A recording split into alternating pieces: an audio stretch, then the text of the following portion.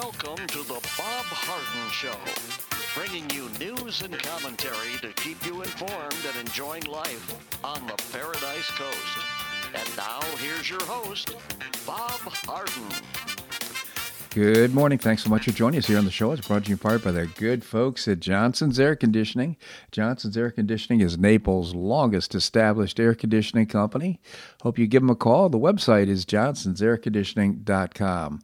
Also brought to you by Life in Naples magazine. Be in the know and stay up to date by reading Life in Naples. The website is lifeinnaples.net. And if you're listening to the show live right now, a beautiful sunrise. Take a look to the east, and it's just absolutely incredible. If not, I hope you have a great day and are able to see the sunset. We have terrific guests lined up for today's show, including William Yeatman, Research Fellow at the Cato Institute. Terry Kayla is a retired banker. He's written his fourth book. It's called Alzheimer's Dementia, The Silent Assassin and How It Targets Women. We'll find out why from Terry. Also, Phil Kerpen is the president of American Commitment. We'll be talking about some facts behind the mask mandates that have really hurt the education of kids in public schools. And Larry Bell, endowed professor at the University of Houston in space architecture, will be joining us as well. It is April the 29th, and on this day in 1992 in Los Angeles, California, 4 Los Angeles police officers that had been caught beating an unarmed African-American motorist in an amateur video were acquitted of any wrongdoing in the arrest. Hours after the verdicts were announced, outrage and protest turned to violence as the L.A. riots began. Protesters in south central Los Angeles blocked freeway traffic and beat motorists, wrecked and looted numerous downtown stores and buildings, and set more than 100 fires. On March the 3rd, 1991, paroled felon Rodney King led police on a high-speed chase through the streets of Los Angeles before eventually surrendering. Intoxicated and uncooperative, King resisted arrest and was brutally beaten by 3 police. Unbeknownst to the police, a citizen with a personal video camera was filming the arrest, and the 89-second video caught the police beating King with their batons and kicking him long after he was incapable of resistance. The video, released to the press, caused outrage around the country and triggered a national debate on police brutality. Rodney King was released without charges, and on March the 15th, the officers were indicted by the Los Angeles grand jury in connection with the beating. All 4 were charged with assault with a deadly weapon and excessive use of force. Because of the uproar in Los Angeles surrounding incident, the judge, Stanley Weisberg, who was persuaded to move the trial to Los Angeles from Los Angeles to Simi Valley in Ventura County, on April the 29th, 1992, the 12-person jury issued its verdicts, not guilty on all counts except for one assault charge that ended in a hung jury. The acquittals touched off the L.A. riots, which grew into the largest U.S. civil disturbances of the 20th century. Violence first erupted in the intersection of Florence Boulevard and Normandy Avenue in south central Los Angeles. Traffic was blocked and rioters beat dozens of motorists, including Reginald Denny, a truck driver who was dragged out of his truck and nearly beaten to death. A news helicopter hovering over the street recorded the event. Los Angeles police were slow to respond, and the violence radiated to areas throughout the city.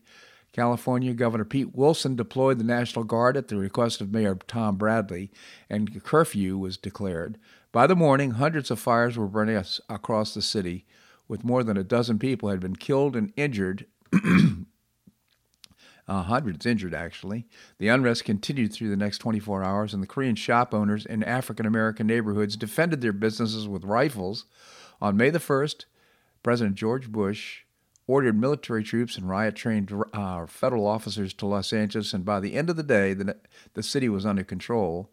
The 3 days of disorder killed more than 60 people, injured almost 2,000, and led to 7,000 arrests, causing nearly $1 billion in property damage, including the burnings of more than 3,000 buildings. Under federal law, the 4 officers could also be prosecuted for violating Rodney King's constitutional rights. On April the 17th, 1993, a federal jury convicted a couple of the officers, and King actually died in 2012 in an accidental drowning, of all things. The story of the worst riot in the 20th century in downtown Los Angeles. Gulf Shore Playhouse production of the world premiere Another Revolution is coming up. Tonight is a preview.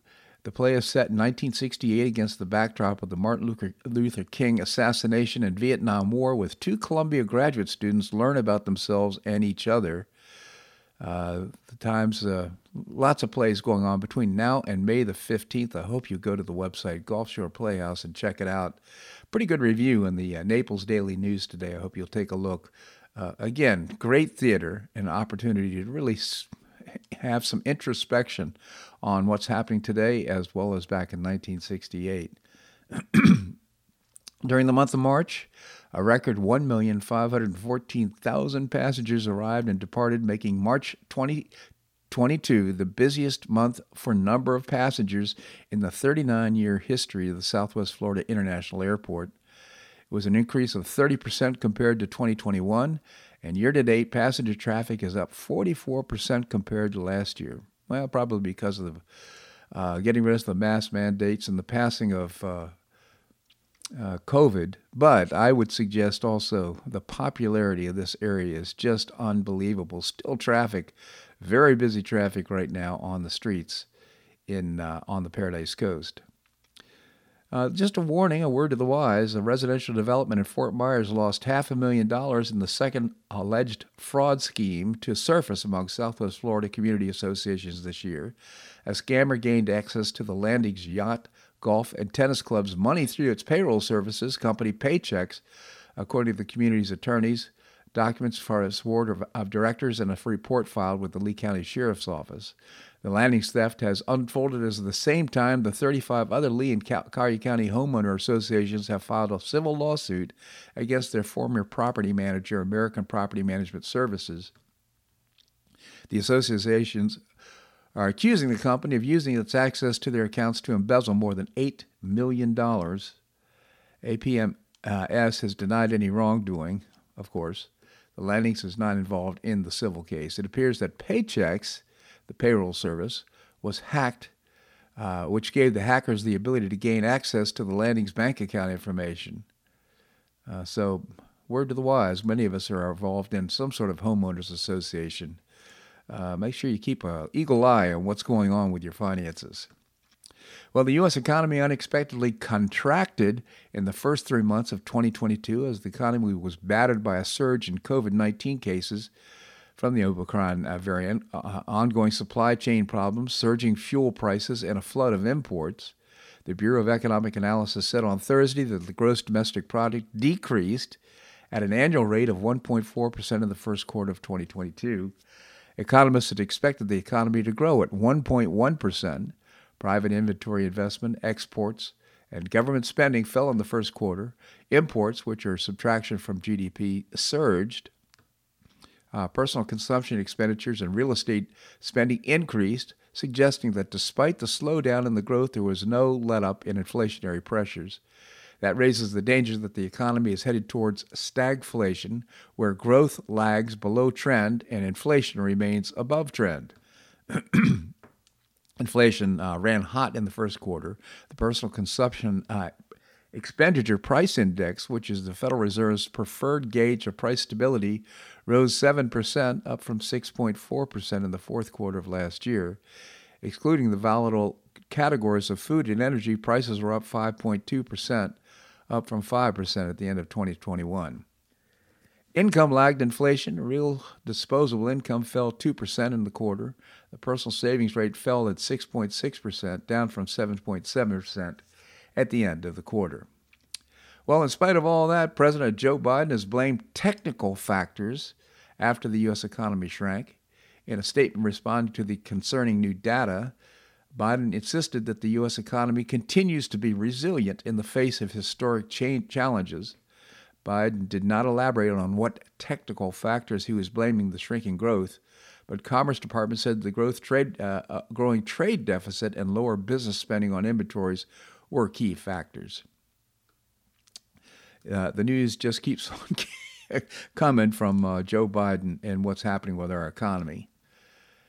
One-man wrecking crew.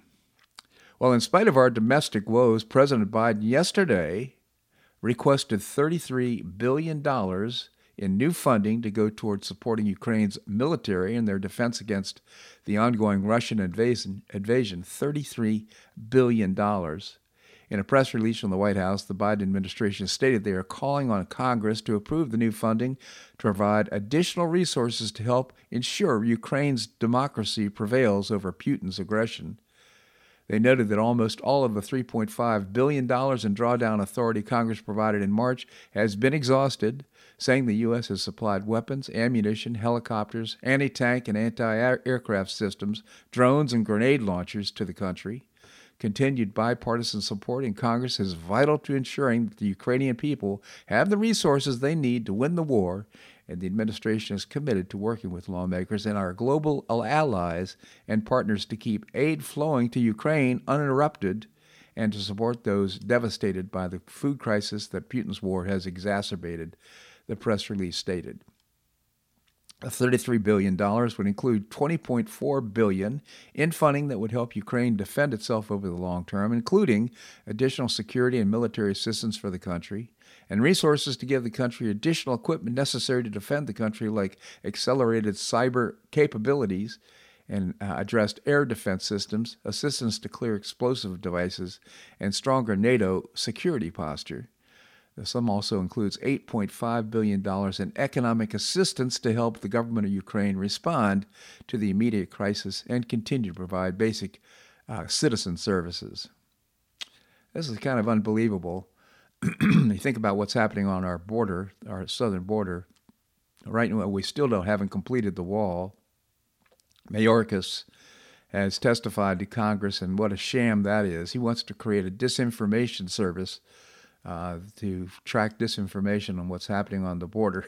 And you just listen to him, and he's full of misinformation. It's just unbelievable.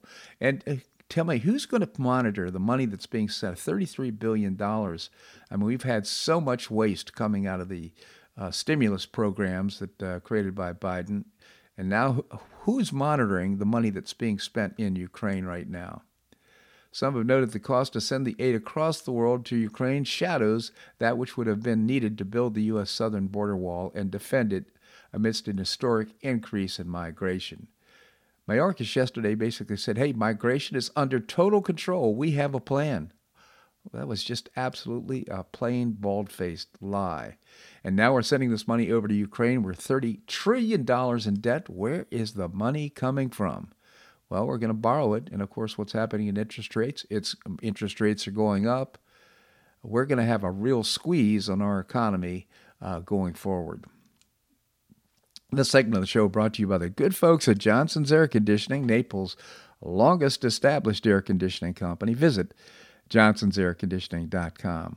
Also by Life in Naples magazine. Be in the know and stay up to date by reading Life in Naples. The website is lifeinnaples.net. Coming up, William Yateman, Research Fellow at the Cato Institute. That and more right here on The Bob Harden Show on the Bob Harden Broadcasting Network.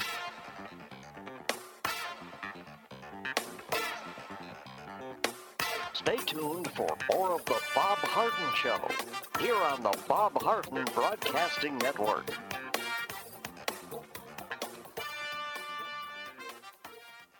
I'm Bob Harden, the host of The Bob Harden Show. One of my favorites for breakfast or lunch is Lulabee's Diner, providing great service, fabulous food, and a rockin' good time. Lulabee's Diner is a throwback to the 60s, complete with great music and a fabulous 60s decor. What I like best is a blend of great food, great value, and terrific service. Most of the friendly waitstaff has been part of Lulabee's for years. I enjoy the great choices for breakfast and lunch, and you'll find the menu has everything and anything to satisfy your taste. Lulabee's offers catering, party platters, lunch boxes, and more. Lulabee's Diner will quickly become one of your favorites for breakfast or lunch. No reservations are needed. Check out the website at lulabees.com and stop by Lulabee's Diner, open from 8 a.m. until 2 p.m. 7 days a week. Lulabee's Diner in the Green Tree Shopping Center at the corner of Immokalee and Airport Pulling Roads. Stop by Lulabee's Diner for fabulous food and for a forever cool rockin' good time.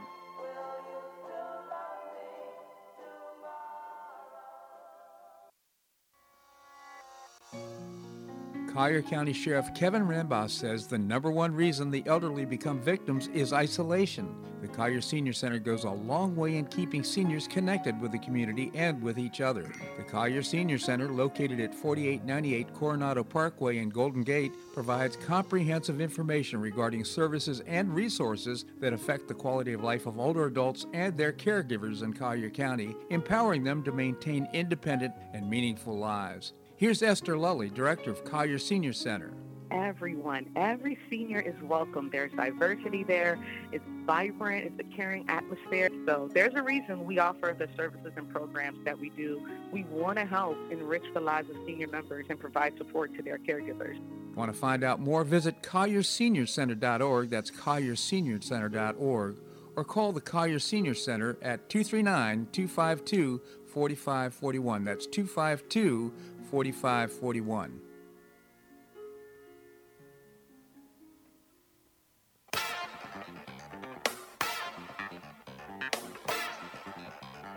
Welcome back to the Bob Harden Show. And now here's your host, Bob Harden. Thanks so much for joining us here on the show. It's brought to you in part by Choice Social. Choice Social is a new, refreshing social networking platform, and you can find out more and download the app by visiting choicesocial.us, choicesocial.us. Coming up, we're going to visit with Phil Kerpen, President of American Commitment. Right now we have with us William Yeatman, Research Fellow at the Cato Institute.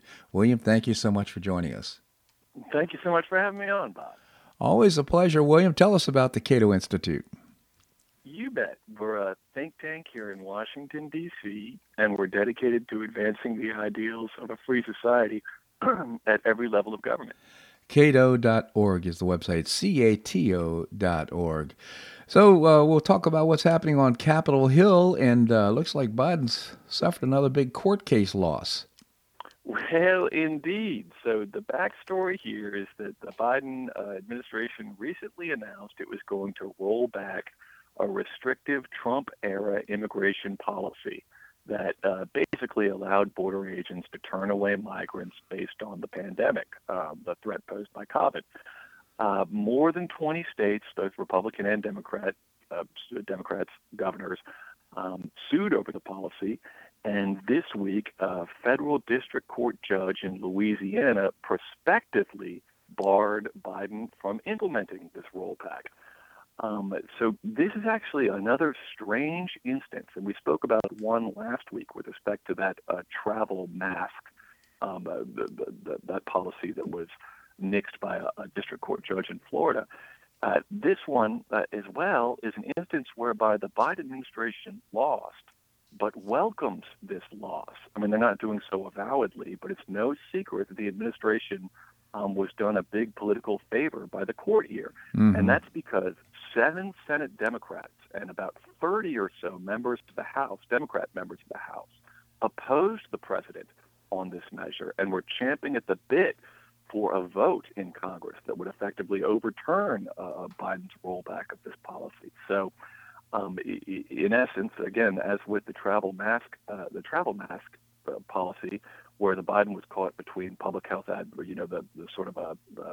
those overly concerned with COVID, perhaps, and the airlines, on the other hand, he was extricated from that political dilemma by the courts. So it occurred here.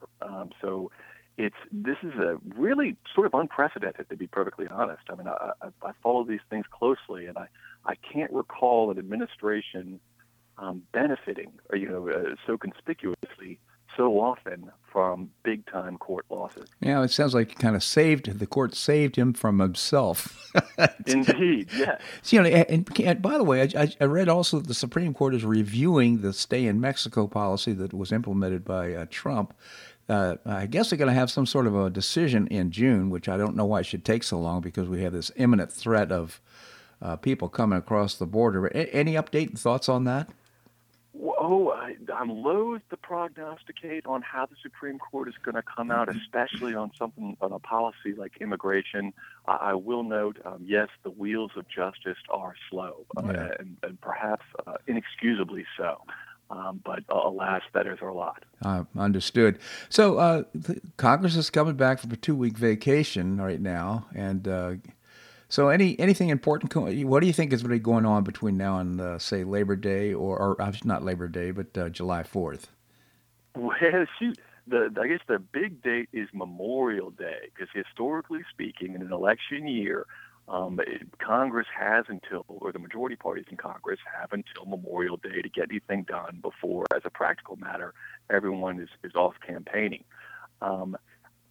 For both majority parties in Congress, I guess I'm pleased to report that they seem to be adrift at this crucial time. In the House, Speaker Pelosi is a bit of a lame duck. She's not expected to run for House Speaker during the next term, and in the high likelihood that Dems won't be in control. But nonetheless, right now, their foremost issue for the majority in the House seems to be some sort of policy to mitigate the gas price increases. I mean, that seems to be their focus. Mm-hmm. And the foremost idea here is a gas tax holiday, or a reprieve, if you will, from the 18 cents per gallon federal tax on gasoline. I'll note here that this, of course, angers the environmentalist base and the progressive base of the Democrat Party. So any policy that proceeds here would have to overcome some internal division. So that is to say they're not all on the same page. And in the Senate, leadership seems to have no plans. At this point, a number of small bipartisan groups are negotiating, different groups, immigration reform to the Electoral Count Act, and energy and environmental policy. And sort of that's all taking place apart from leadership in the Senate. And frankly, I don't expect any of it to amount to much. Yeah, well, of course, the Senate leader decided that perhaps raising our taxes would be a good idea. I think he's trying to push that. And also, the president is talking about forgiving student loans. I mean, just trying to buy boats. It's just unbelievable. Trying to garner support up until the election to November 2022. Is that going to take an act to Congress, or can he do that on his own? It's a gray area because it hasn't been attempted before. I think the president purports power to offer some sort of limited, taking these loans off the books. I will note just how ridiculous it is and what a criticism it makes for our modern political order here in Washington, D.C., that we've got Democrats in charge of both the House and the Senate, and yet it is leaders in Congress, I mean Schumer in particular, Senate Majority Leader Schumer in particular, who are pushing the president to unilaterally perform this action, cancel debt of up to $10,000 or $50,000 for 3 million odd borrowers. Yeah. So it's ridiculous. I mean, the fact that Congress is supposed to be the primary domestic policy maker under our constitutional order, and we've got these leaders of Congress really pushing the president to abuse executive power. It's piteous to see. Yeah, absolutely. Before I let you go, right now Trump is being fined $10,000 a day for not providing support to or responding to the request from, I guess, the New York district attorney. I'm not exactly sure what's going on, but what are your thoughts? This one, so it was a New York State judge finding Trump in contempt for failing to comply with New York Attorney General Lolita James's subpoena, which we've spoken about before. This is a tax investigation into the Trump organization. And I guess my only comment here, and this is one I've made before, but what are the priorities of the leadership in New York? I mean, as I understand it, I've recently read in the New York Post that New York voters, at least, are laser focused on rising crime in the city. Yeah. So it just is kind of ridiculous that the New York Attorney General is expending significant resources on what appears to be a plainly political prosecution, and at the end of the day is a tax matter. I mean, it seems beneath the office. Absolutely. William Yeatman, again, research fellow at the Cato Institute. Cato, CATO.org is the website. William, always appreciate your most well-informed commentary. Thanks so much for joining us. Thank you so much for having me on, Bob. My pleasure indeed. All right, coming up, Terry Kayla. He is a retired banker who's writing books. He's written his fourth book now. It sounds so interesting. We'll find out about that and more right here on The Bob Harden Show on the Bob Harden Broadcasting Network.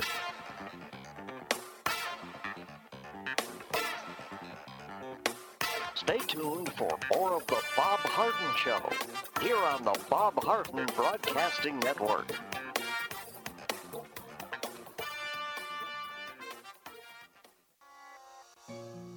Do you suffer with chronic pain and discomfort? After back surgery, I had painful tendons and muscles and difficulty standing upright. On a referral, I visited Dr. Alec at I Am Designed to Heal, Naples' only vitality and longevity practice where acupuncture, medical massage, energy healing, and integrative holistic medicine are harmonized to create a one-of-a-kind restorative experience. After only 2 visits, my pain began to dissipate and I could stand and walk more upright. It was amazing. I plan to continue my treatments to enhance my sense of well-being. Don't suffer needlessly with discomfort and pain. Improve your quality of life. See for yourself and make an appointment by visiting the website IamDesignedToHeal.com. That's IamDesignedToHeal.com, or you can call or text Dr. Alec at 239-322-3817. That's 322-3817. Visit IamDesignedToHeal.com for an amazing, one-of-a-kind restorative experience. Do you have questions about your retirement? Ameriprise Private Wealth Advisor Jason Nardella with Nardella Financial Group, a private wealth advisory practice of Ameriprise Financial Services, LLC, can help. With the exclusive Confident Retirement approach, you'll work together to develop a retirement roadmap to get you where you want to go. Call Nardella Financial Group today at 239-325-1041. That's 239-325-1041. Office is located at 9015 Stratosdale Court, Suite 103, Naples, Florida. The Confident Retirement approach is not a guarantee of future financial results. Investment advisory products and services are made available through Ameriprise Financial Services, LLC, a registered investment advisor.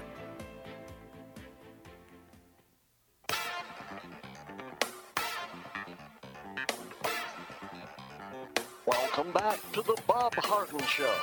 And now here's your host, Bob Harden. Thanks so much for joining us here on the show. It's brought to you in part by the Foundation for Government Accountability, creating policies and programs to get able-bodied folks off of welfare and back to work. It's a moral imperative, and you can find out more by visiting the website, thefga.org. Coming up, we're going to visit with Phil Kerpen. He is the president of American Commitment. Right now we have with us local author Terry Kayla, former banker, now retired, and I believe this is his 4th book that he's written. It's called Alzheimer's Dementia, The Silent Assassin and How It Targets Women. Terry, thank you so much for joining us. Good to be with you, Bob. Thank you, Terry. So why'd you write the book? The driver behind writing the book was the fact that my mother died of Alzheimer's. She died in April of 2020, right at the beginning of the pandemic. And unfortunately, when she passed away, we were not able to see her for the last few days of her life because of the lockdown. So a lot of people talk about that, and obviously the devastation was pretty great for our family and many other families that were affected by that as well. I'm so sorry to hear that. Well, tell us what you've learned about Alzheimer's and what you'd like to share with us in your book. Yeah, there's two areas that I quickly go over. One is just general statistics that point to the severity of the problem that we have today and that will only increase with time.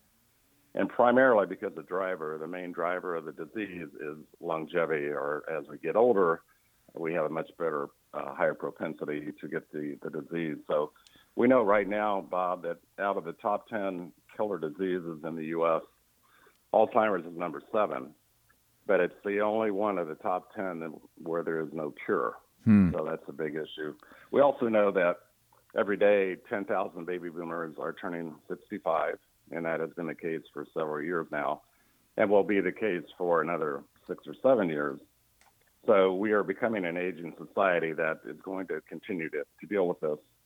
Also, we know that 80% of Alzheimer's patients are at least 75 years old or older. And by the year 2050, 1 in 4 Americans will be age 65 and older. So we're kind of walking into the trap here without meaning to, but it's certainly an issue that we need to be concerned about. The other major issue that I ran into, which I was not really familiar with, is the fact that not only does the disease attack women on a 2-to-1 ratio, but also the caregivers are also women on a 2-to-1 ratio. So unfortunately, women are pointed out with this disease, and it's really something that I think older women, I would say 50 years and older, need to be aware of and hopefully take actions to try to protect themselves as best they can. And the primary reason for that, of course, is women live longer than men, about 3 to 4 years generally. But Bob, there's several other physical conditions that women have a greater propensity to acquire that contribute to the disease, and those include anxiety and depression, stroke, autoimmune disease, brain tumors, diabetes, obesity, hypertension, and hormonal changes, which is quite a mouthful. Yeah, the other interesting thing they found out is that women's brains and men's brains are about 98% the same, but there are some small deviations, and one is for women, their frontal temporal lobe is larger than in men, and that is where executive function or administration is housed, and one of those functions is verbal memory. So ironically, when women take cognitive testing, they tend to score better than men, which actually can hinder them in being able to know whether they're having memory issues or maybe having the beginnings of Alzheimer's. So it's something to be very concerned about. Yeah, that's so interesting. And, I'm so happy that you've highlighted caregivers, too, because I've certainly know of circumstances. I haven't had any Alzheimer's in my family, but I've known of people who've had Alzheimer's. And it's so destructive. It's so sad to watch, and it happens over time. Sometimes quickly, but most of the time very slowly, and it can be really wearing on the entire family. And you see these people literally go away. They're still living, but who they are almost disappears. Yeah, for my mother, she was in her mid-80s when we kind of started noticing some issues, and she died in 94. And 6 to 8 years is kind of the rule of thumb, so to speak, of from time of diagnosis until death. It's usually a handful of years. One thing I just would like to point out to your listeners that I think is very helpful. There was a book written by a lady by the name of Helene Berger, and the name of the book is called Choosing Joy. And it's an incredible book, Bob, because her husband had Alzheimer's, and she was very organized and very determined to bring him a good life during his time with the disease. And basically what she said in the book, which really hit me and I think would hit your listeners, is she just made a decision that he was going to have a great life as a patient, and she was too. So she was very organized, and basically her comment was, for every waking moment of his life, he was pushed mentally. And it got to the point where, she wasn't really sure how this originated, but he started writing her love letters in the evening. And she was so kind to him, and she was very careful about not embarrassing him and not talking like behind his back. But it's a wonderful trip down memory lane, because that's what you really want. And she was able to live a fulfilled life too. She played tennis. She went to the symphony. And she was really a wonderful example of what caregiving can look like, although you got to put a lot of effort into it to make that happen. Yeah, certainly. Well, that is so inspiring. I guess she was at some point she was watching his decline in mental ability, but she was challenging continuously. Is that the story that I'm taking away from this? Yeah, one other thing that she did, which was interesting, is one night after dinner, she handed him a blank canvas, basically, and some drawing pencils, and said, draw whatever you want. And he just started drawing houses and memories from his childhood and stuff like that. And it's actually those pictures, several of those pictures are in the book. And they're fairly simple. It's not like he became some great artist.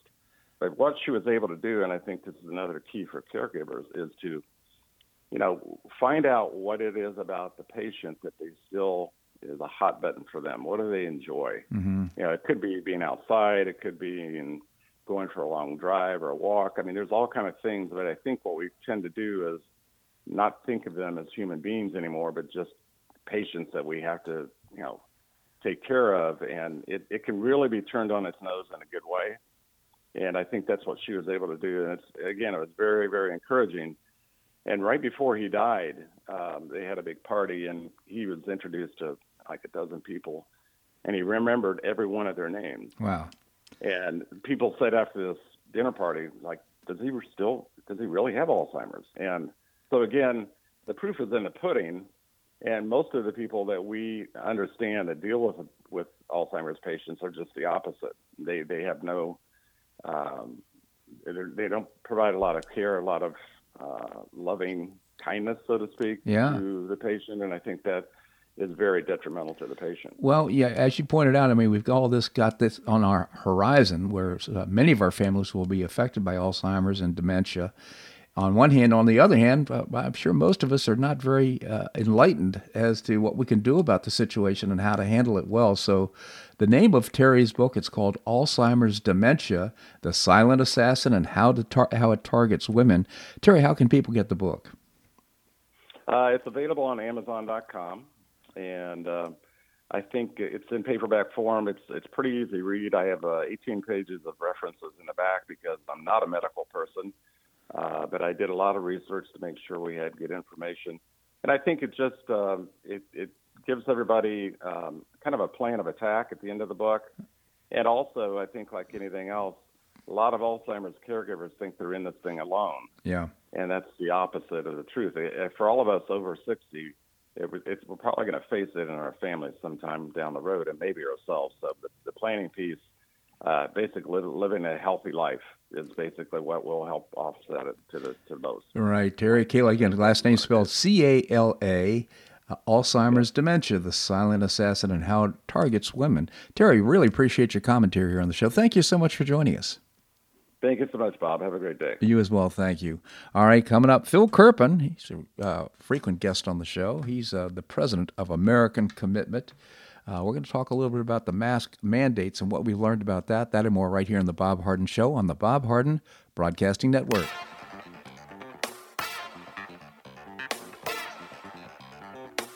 Stay tuned for more of The Bob Harden Show here on the Bob Harden Broadcasting Network.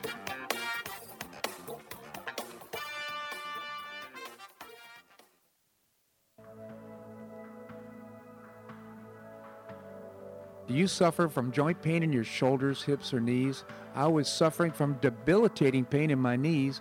On a referral, I saw Dr. George Markovich with the Institute for Orthopedic Surgery and Sports Medicine. He successfully treated my symptoms and pain for several months. Finally, having exhausted all alternatives for pain management, Dr. Markovich and I agreed that surgery was my best alternative. Dr. Markovich replaced both of my knees in 2006, and I now have full range of motion in both knees, and I have no pain. I now play golf and exercise free of debilitating pain in my knees. Don't suffer needlessly with joint pain. Call orthopedic surgeon Dr. George Markovich with the Institute for Orthopedic Surgery and Sports Medicine at 482-5399. That's 482-5399. He did a great job for me, and he'll help you too.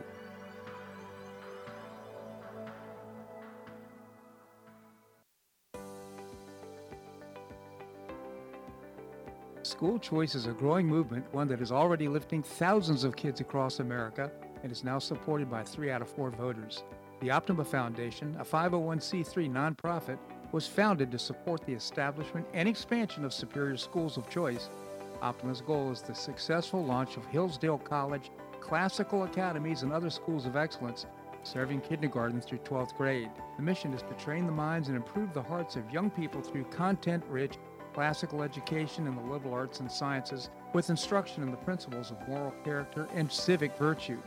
A terrific product of the process, Naples Classical Academy opened this fall, and a classical virtual school, Optima Classical Academy, will open in 2022. Find out more by visiting optimaed.org. Help children in Florida optimize their education opportunities. Visit www.optimaed.org.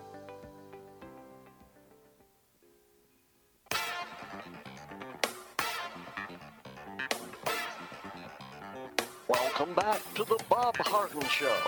And now here's your host, Bob Harden. Thanks so much for joining us here on the show. We're providing you news and commentary rooted in a commitment to individual liberty, Personal Responsibility, Limited Government, and the Rule of Law. Coming up, we're going to visit with Professor Larry Bell. Right now we have with us Phil Kerpen. He is the president of American Commitment. Phil, thank you so much for joining us. Great to be with you. Thank you, Phil. Tell us about American Commitment.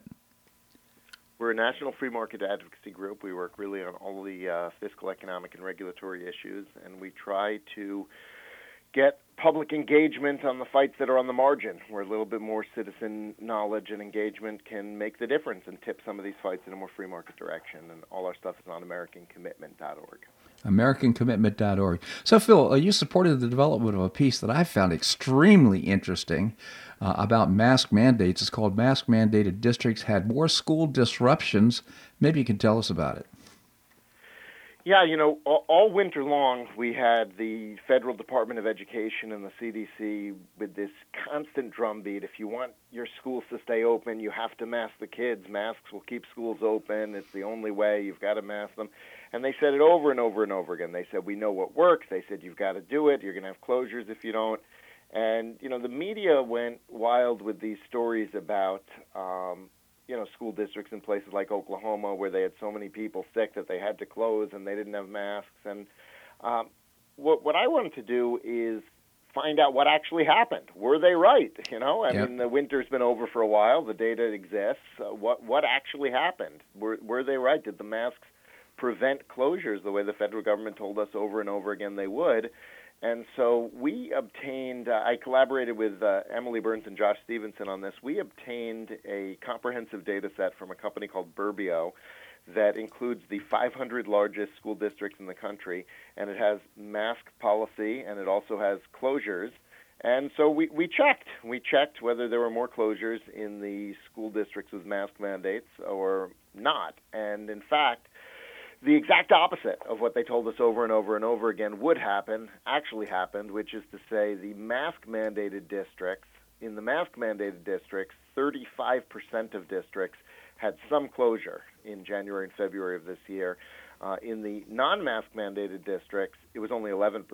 And if you looked at it as a percentage of total student learning days that were lost, it was an even bigger discrepancy. Over 3% of all student learning days were lost to closures in January and February in the mask-mandated districts, and only 0.75 in the non-mask mandated. The closure rate in the mask-mandated districts. Amazing statistics. I guess, why are we learning this from, thank you for your contribution, your piece that you wrote from American Commitment. This is great. But why are we getting this news? Why aren't we getting it from, for example, the CDC? Where's the transparency? Phil, it's just really shocking how politicized this entire process has become. Well, they've got this publication at the CDC called MMWR, Morbidity and Mortality Weekly Report, and people act as if, the media acts as if it's like a scientific journal. And in fact, it's more like glorified press releases. They only publish things that fit their policy.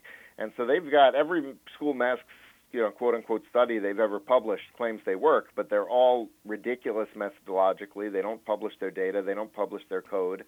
And they seem interested only in vindicating their policy recommendations rather than actually publishing honest analyses of what happened. And, I think that, in this case, the data is so clear that they don't want to do a comprehensive analysis. I think they know that it would show that they were wrong. I mean, just with our own sort of informal observations during the winter, it was pretty clear to me that it was the mask-mandated places that were closing because those were the places that were still, COVID crazy. And so they got some cases and they closed. The places that weren't masking kids were kind of over it. They got, COVID's part of the world. You get it, then you get better. You don't freak out about it. And so they were much less likely to close. They had fewer closures and they had shorter closures, and they only had closures when they actually had a staffing problem. Yeah, not out of panic. Yeah, intuitively, I think we all understood this. At least I had the sense that kids just they're resilient. They have a strong immune system. Statistics show the kids aren't getting sick, or if they do get the COVID, they're not going to be hospitalized. You know what statistics show now, Bob? That almost every kid in America has already had COVID. Really? They had it whether they were masked or not, whether their school was open or not. Most parents don't even know. The kids don't even know because they got it. It was so mild. They got it, and we've got serological testing data now, antibody testing data. The CDC actually published this week they said at least 75% of all Americans aged 0 to 17 were antibody positive, meaning they'd had a prior infection by February of 2022, 75%. And, of course, that's a lowball estimate because not everyone who gets an infection is going to test antibody positive. Some people don't. And so, the real number is even higher than that. So what was all the disruption for? They all got it anyway. Yeah, there's so many things right now that this is all revealed. Everything from what's happening with our teachers' unions to the public school systems. There's been so much reveal under this entire process. But again, I just underscore it's so disappointing that we can't trust our public health agencies and for Tony Fauci and the others for getting good information. I mean, to your point, it would be very nice if they'd said, you know what, we thought masking would be a good idea. It's not. We found that out. We can reveal that now. Unfortunate. I wish they would check their work. It's one thing to make recommendations based on limited information. You think you're doing the right thing at the time. It's another thing to continue to make those same recommendations when we have the data and it doesn't support them. And that's what they've done. Yeah, absolutely. Phil, the piece, mask mandated districts have more schools, had more schools disruptions. I must say, I really appreciated the piece. It's very well written, lots of graphs. Is it on the website? You can get to it. It's linked on our website. It actually resides on Emily Burns' website. But the easiest way to get to it, go to AmericanCommitment.org. We've got the press release there, and it links to the study. All right. AmericanCommitment.org is the website. Phil, always appreciate your most well-informed commentary here on the show. Thank you so much for joining us. All right. Have a good one. You as well. Thank you. All right. Coming up, we're going to visit with Larry Bell. Larry Bell is an endowed professor in the University of Houston in space architecture. He's the author of many books. His latest, Beyond Flagpoles and Footprints, Pioneering the Space Frontier. He co-authored that book with Buzz Aldrin. We're going to do that and more right here in The Bob Harden Show on the Bob Harden Broadcasting Network.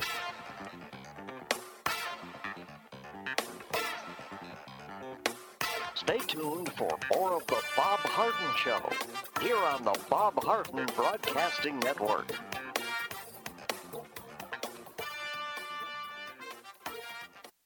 Do you have questions about your retirement? Ameriprise Private Wealth Advisor Jason Nardella with Nardella Financial Group, a private wealth advisory practice of Ameriprise Financial Services, LLC, can help. With the exclusive Confident Retirement approach, you'll work together to develop a retirement roadmap to get you where you want to go.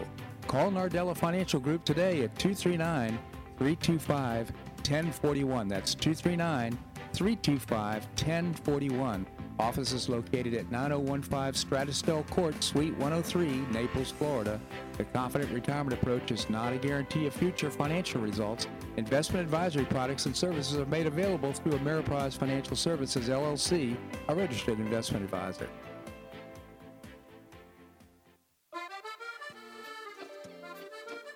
Blue Provence Restaurant is a favorite dining destination for many Neapolitans, including Linda and myself. Blue Provence, located in a historic building in the heart of Old Naples at Creighton Cove, offers a mix of French bistro cooking with bold, fresh Floridian flavors.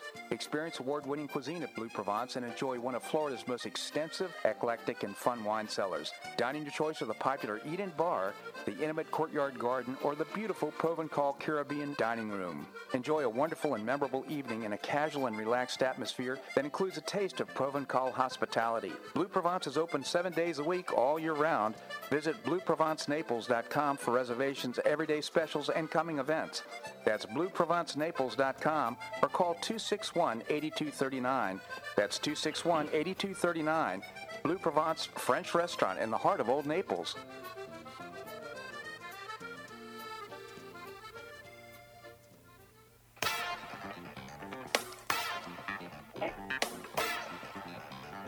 Welcome back to the Bob Harden Show. And now here's your host, Bob Harden. Thanks so much for joining us here on the show. It's brought to you in part by Gulf Shore Playhouse, bringing you professional New York-style theater at its very best. And you can get tickets now for another revolution running through May the 15th. Go to gulfshoreplayhouse.org. We have with us Professor Larry Bell, endowed professor at the University of Houston in space architecture. He's the author of many books, his latest, Beyond Flagpoles and Footprints, Pioneering the Space Frontier. Professor, thank you so much for joining us. And Bob, thanks for having me on. Always a pleasure, Professor. You wrote a piece in Newsmax.com, which, by the way, you publish about 3 times a week. Sanders sees faltering Biden as clearing path for 2024 run. What an interesting thought. Maybe you could tell us about it.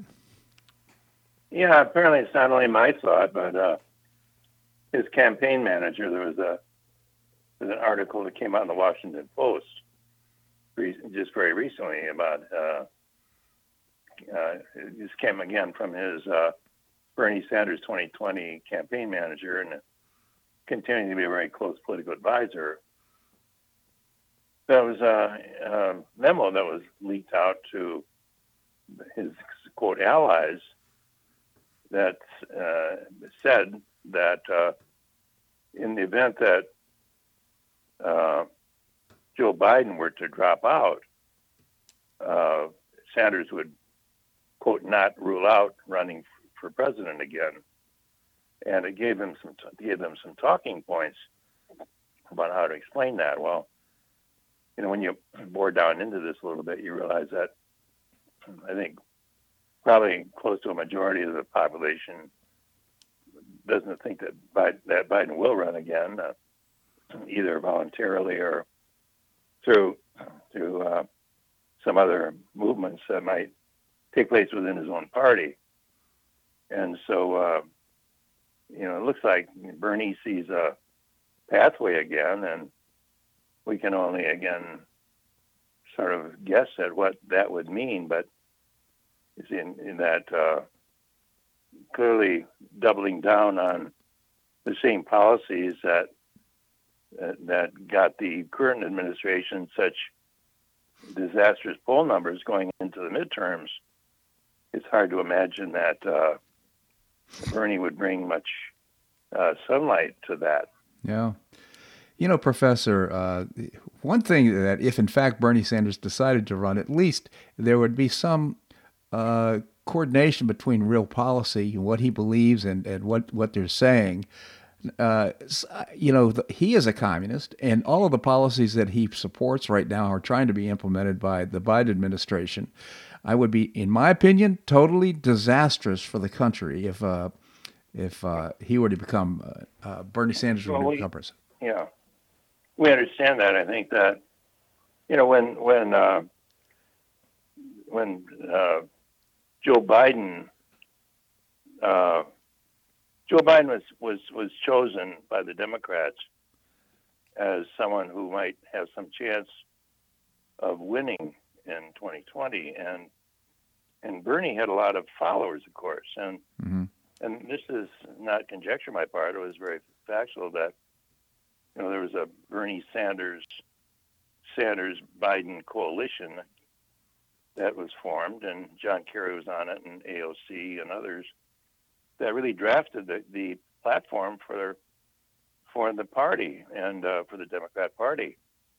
And I think at the time most people said, well, yeah, sure, it's got all this stuff in it that clearly Biden, the uniter, is not going to go along with this. He just did it to get through the door in terms of being the primary winner. But lo and behold, they held him to it, and so all the legislation we're seeing really came out of Elizabeth Warren and came out of Bernie Sanders and came out of that camp. So it simply puts a face on. We always wonder who are the puppeteers that behind Biden. Well, I'm not saying the top level is Bernie and AOC. I think it goes a whole lot higher than that, but but nevertheless. These are the policies with Build Back Broke and all of the other entitlement programs, and of course now we see the tuition waiver for college students and so on that they think might buy some votes for the generation that they're losing. They're now drifting behind even in the young votes, along with the Hispanics and blacks and everyone else. So it's an interesting strategy. I think it's going to be one that will inevitably split the Democrat Party even more and try to pull them further to the left, where I just don't think the country's going that direction. I agree, Professor. As a matter of fact, it seems to me, to your point, that we're seeing a disaffection of young people, blacks, Hispanics, people of all sorts are basically saying about these policies that this is not our cup of tea. This is not what we want America to be. And while they may have thought differently in 2022 or 2021 or 2020 rather, right now I just think that's kind of a failed strategy. It makes me wonder if the Democrats shouldn't be pivoting right now in order to get back in favor. Well, it's most people I think are scratching. Well, and then you kind of go back to the old Clinton kind of strategy where you go to the middle, and he pulled that off a couple of times. And the notion if things aren't going so well, you change the subject and you bring it back to the middle. But these people, they seem really not very self-aware, because they, instead of doing that, they double down. Mm-hmm. And the doubling down simply accelerates it puts fuel on the fire, and so it's counterintuitive that they continue to do this, but they've been pulled by the left, and I think, of course, you've got a lot of internal dynamics where Schumer's afraid he's going to be primaried by AOC, and you've got Pelosi, and she wants to have her legacy, and you have all these other, I think, very individual things. Not to mention the fact that they know when the Republicans get in, all of these investigation committees in the Congress, both in the House and the Senate, are going to flip, and all the dirty laundry is going to come out. Hunter's laptop and the Biden, collusion, corruption, and the Russian collusion, spying on Trump, by the deep state, and all this stuff. The Durham report is looking more and more interesting all the time. Interesting word.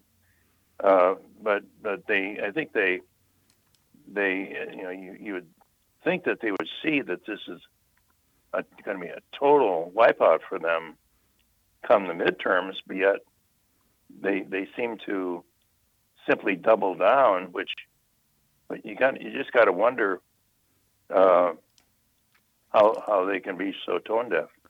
Absolutely. And when we talk about a divided country, I guess my feeling is that I'm willing to talk to anybody about any persuasion when it comes to their politics, as long as their position is they'd like to make America great again. If they're on America's side, let's have a conversation. Otherwise, I mean, to me, that's where the conversation breaks down, is some of these people don't even seem like they want America to succeed. Well, a lot of the top-level senators and House members have said they've never had a meeting with Biden all the time, in the total time he's been in office. Now, you kind of wonder whether it's just, he's too absent to want to talk to them. But I think more, I don't think they want to expose his mental condition. Yeah. And I think there's a lot of that concern going on in the country. It's not just the policies, but here you got a guy who's hitting on about three cylinders, who's presumably, negotiating with Xi Jinping and Putin and world leaders, and that's pretty terrifying. Terrifying indeed. I mean, he yesterday couldn't say kleptocracies. So he's struggling indeed. It's not funny, really. But I do want to point out your column is on Newsmax.com. It's called On Point by Larry Bell. And again, Sanders sees faltering Biden as clearing path for 2024. Really interesting stuff. Professor, I really appreciate your commentary here in the show. Thank you so much for joining us. And Bob, I always enjoy it, and thank you so much. My pleasure indeed. Well, that's a wrap here on today's show. I hope you enjoyed it. I certainly learned a lot today, and appreciated sharing some of this stuff with you. It was great. On Monday, we're going to visit with Mark Schulman, the founder and publisher of HistoryCentral.com. We'll be talking about global events. Larry Reed is the president emeritus of the Foundation for Economic Education. And Jim McTagg, former Barron's Washington bureau chief, just came out with his new book, No Problem, a sequel to Shake the Money Tree that he wrote a couple years ago. I hope you make it a great day and a great weekend on the Paradise Coast or wherever you are. Namaste.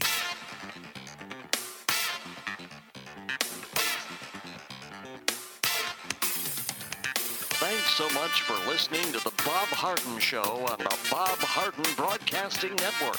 For more information and audio files of previous shows, visit www.bobharden.com.